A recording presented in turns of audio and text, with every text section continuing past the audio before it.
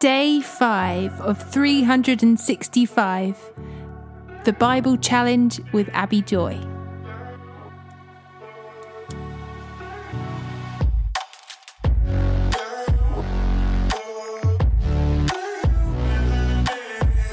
Psalm 4, verses 1 to 8.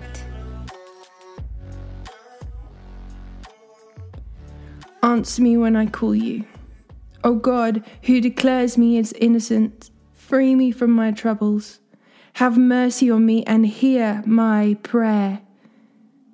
How long will you people ruin my reputation? How long will you make groundless accusations? How long will you continue your lies? You can be sure of this. The Lord set apart the godly for himself. The Lord will answer when I call to him. Don't sin by letting anger control you. Think about it overnight and remain silent.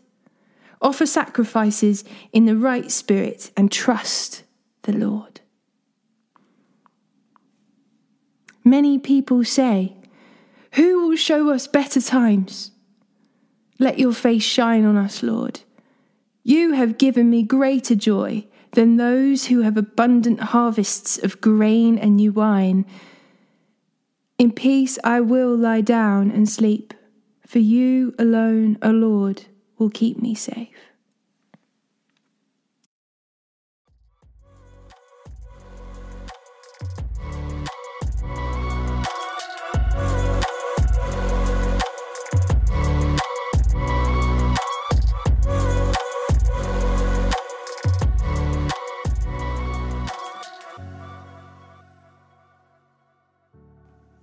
Matthew chapter 4, verses 23 to chapter 5, verse 20. Jesus travelled throughout the region of Galilee, teaching in the synagogues and announcing the good news about the kingdom, and he healed every kind of disease and illness. News about him spread as far as Syria, and people soon began bringing to him all who were sick. And whatever their sickness or disease, if they were demon-possessed or epileptic or paralysed, he healed them all. Large crowds followed him wherever he went. People from Galilee, the 10 towns, Jerusalem, from all over Judea, and from the east of the Jordan River. One day, as he saw the crowds gathering, Jesus went up on the mountainside and sat down.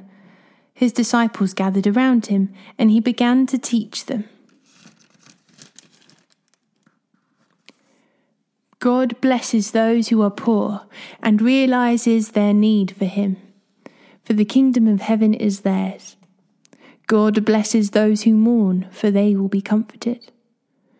God blesses those who are humble, for they will inherit the whole earth.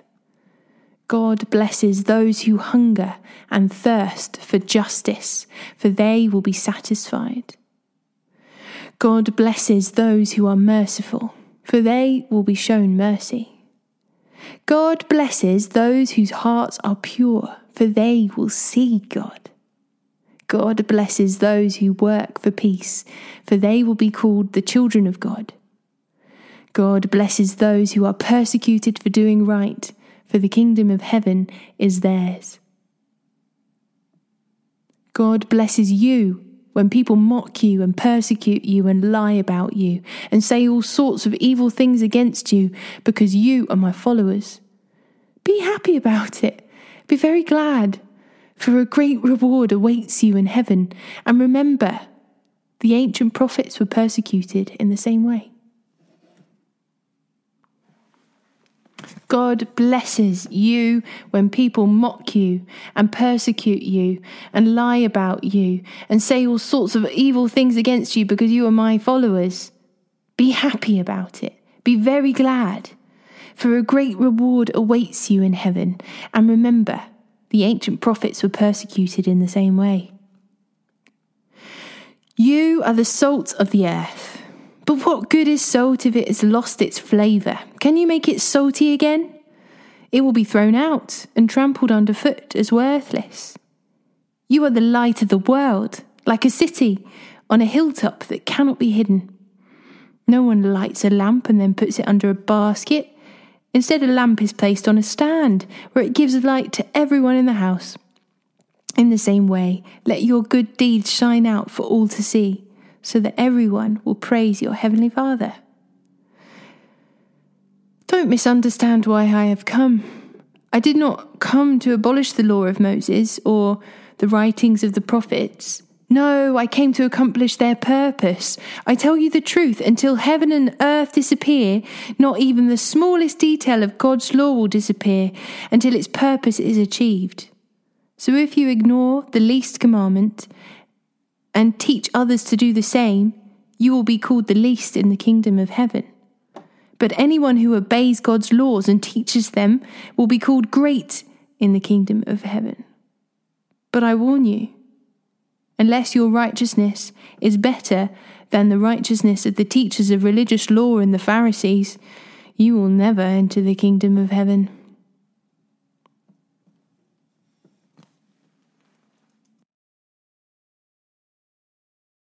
Matthew chapter 5, verses 21 to 42. You have heard that our ancestors were told, "You must not murder. If you commit murder, you are subject to judgment." But I say, if you are even angry with someone, you are subject to judgment. If you call someone an idiot, you are in danger of being brought before the court. And if you curse someone, you are in danger of the fires of hell. So, if you are presenting a sacrifice at the altar in the temple and you suddenly remember that someone has something against you, leave your sacrifice there at the altar. Go and be reconciled to that person. Then come and offer your sacrifice to God.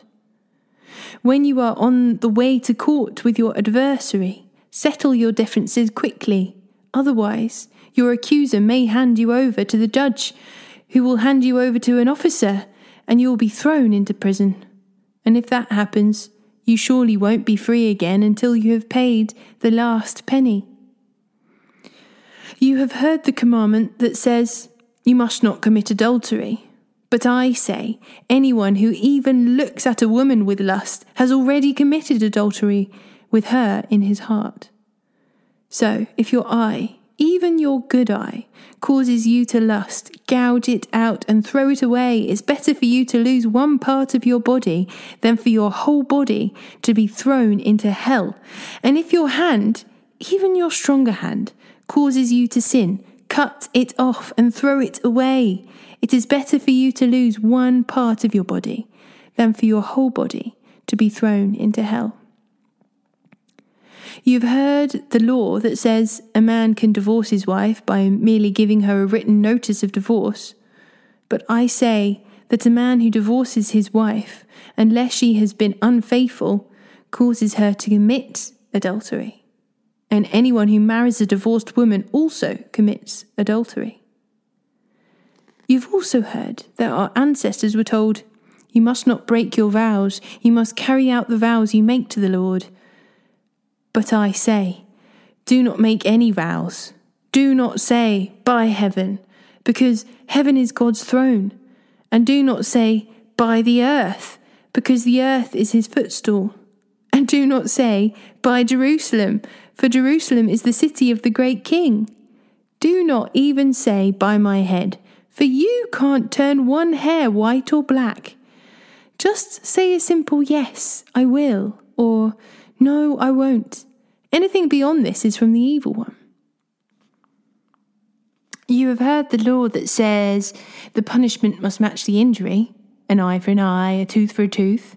But I say, do not resist an evil person. If someone slaps you on the right cheek, offer the other cheek also. If you are sued in court and your shirt is taken from you, give your coat too. If a soldier demands that you carry his gear for a mile, carry it for 2 miles. Give to those who ask, and don't turn away from those who want to borrow.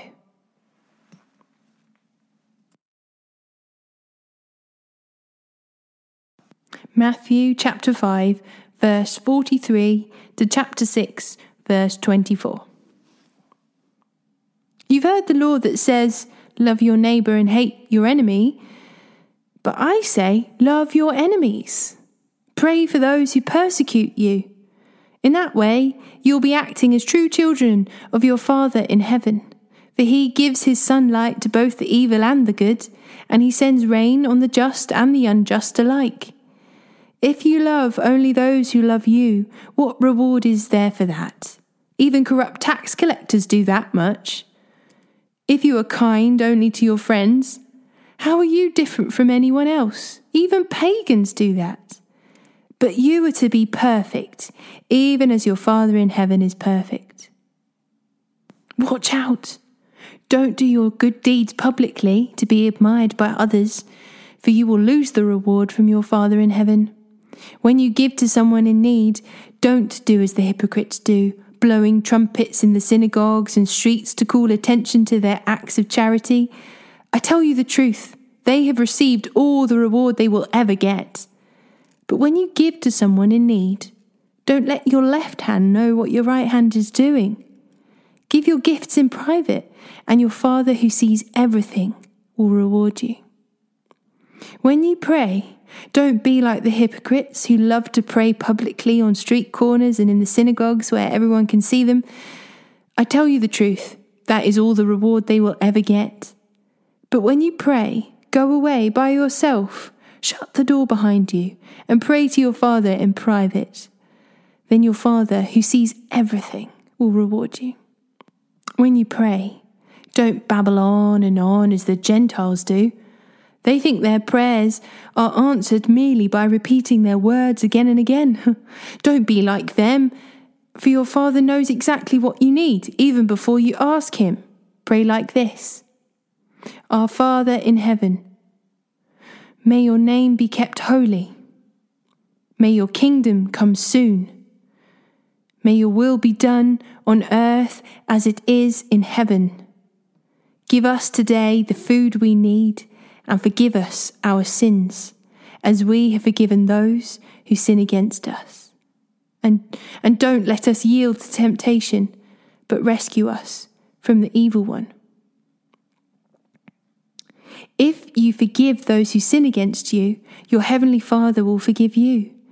But if you refuse to forgive others, your Father will not forgive your sins. And when you fast, don't make it obvious, as the hypocrites do, for they try to look miserable and dishevelled so people will admire them for their fasting. I tell you the truth, that is the only reward they will ever get. But when you fast, comb your hair and wash your face. Then no one will notice that you are fasting except your Father, who knows what you do in private, and your Father who sees everything will reward you. Don't store up treasures here on earth, where moths eat them and rust destroys them, and where thieves break in and steal. Store your treasures in heaven, where moths and rusts cannot destroy, and thieves do not break in and steal. Wherever your treasure is, there the desires of your heart will be also. Your eye is like a lamp that provides light for your body. When your eye is healthy, your whole body is filled with light.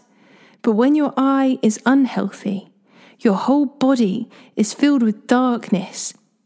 And if the light you think you have is actually darkness, how deep that darkness is. No one can serve two masters, for you will hate one and love the other. You will be devoted to one and despise the other. You cannot serve God and be enslaved to money.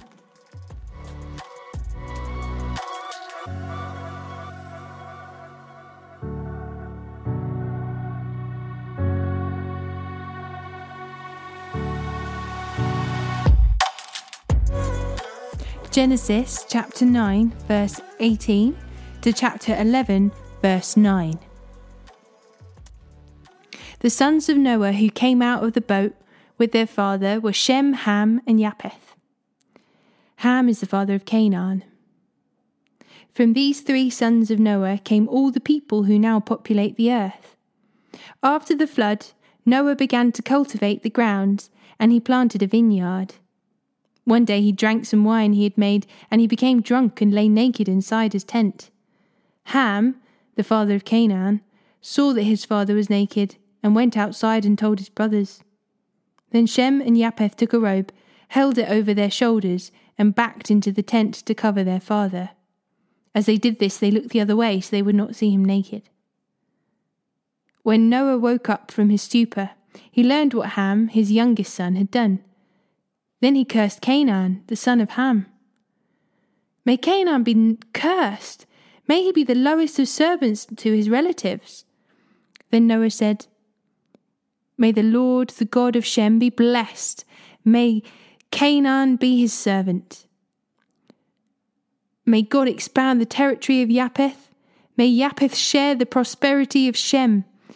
And may Canaan be his servant." Noah lived another 350 years after the great flood.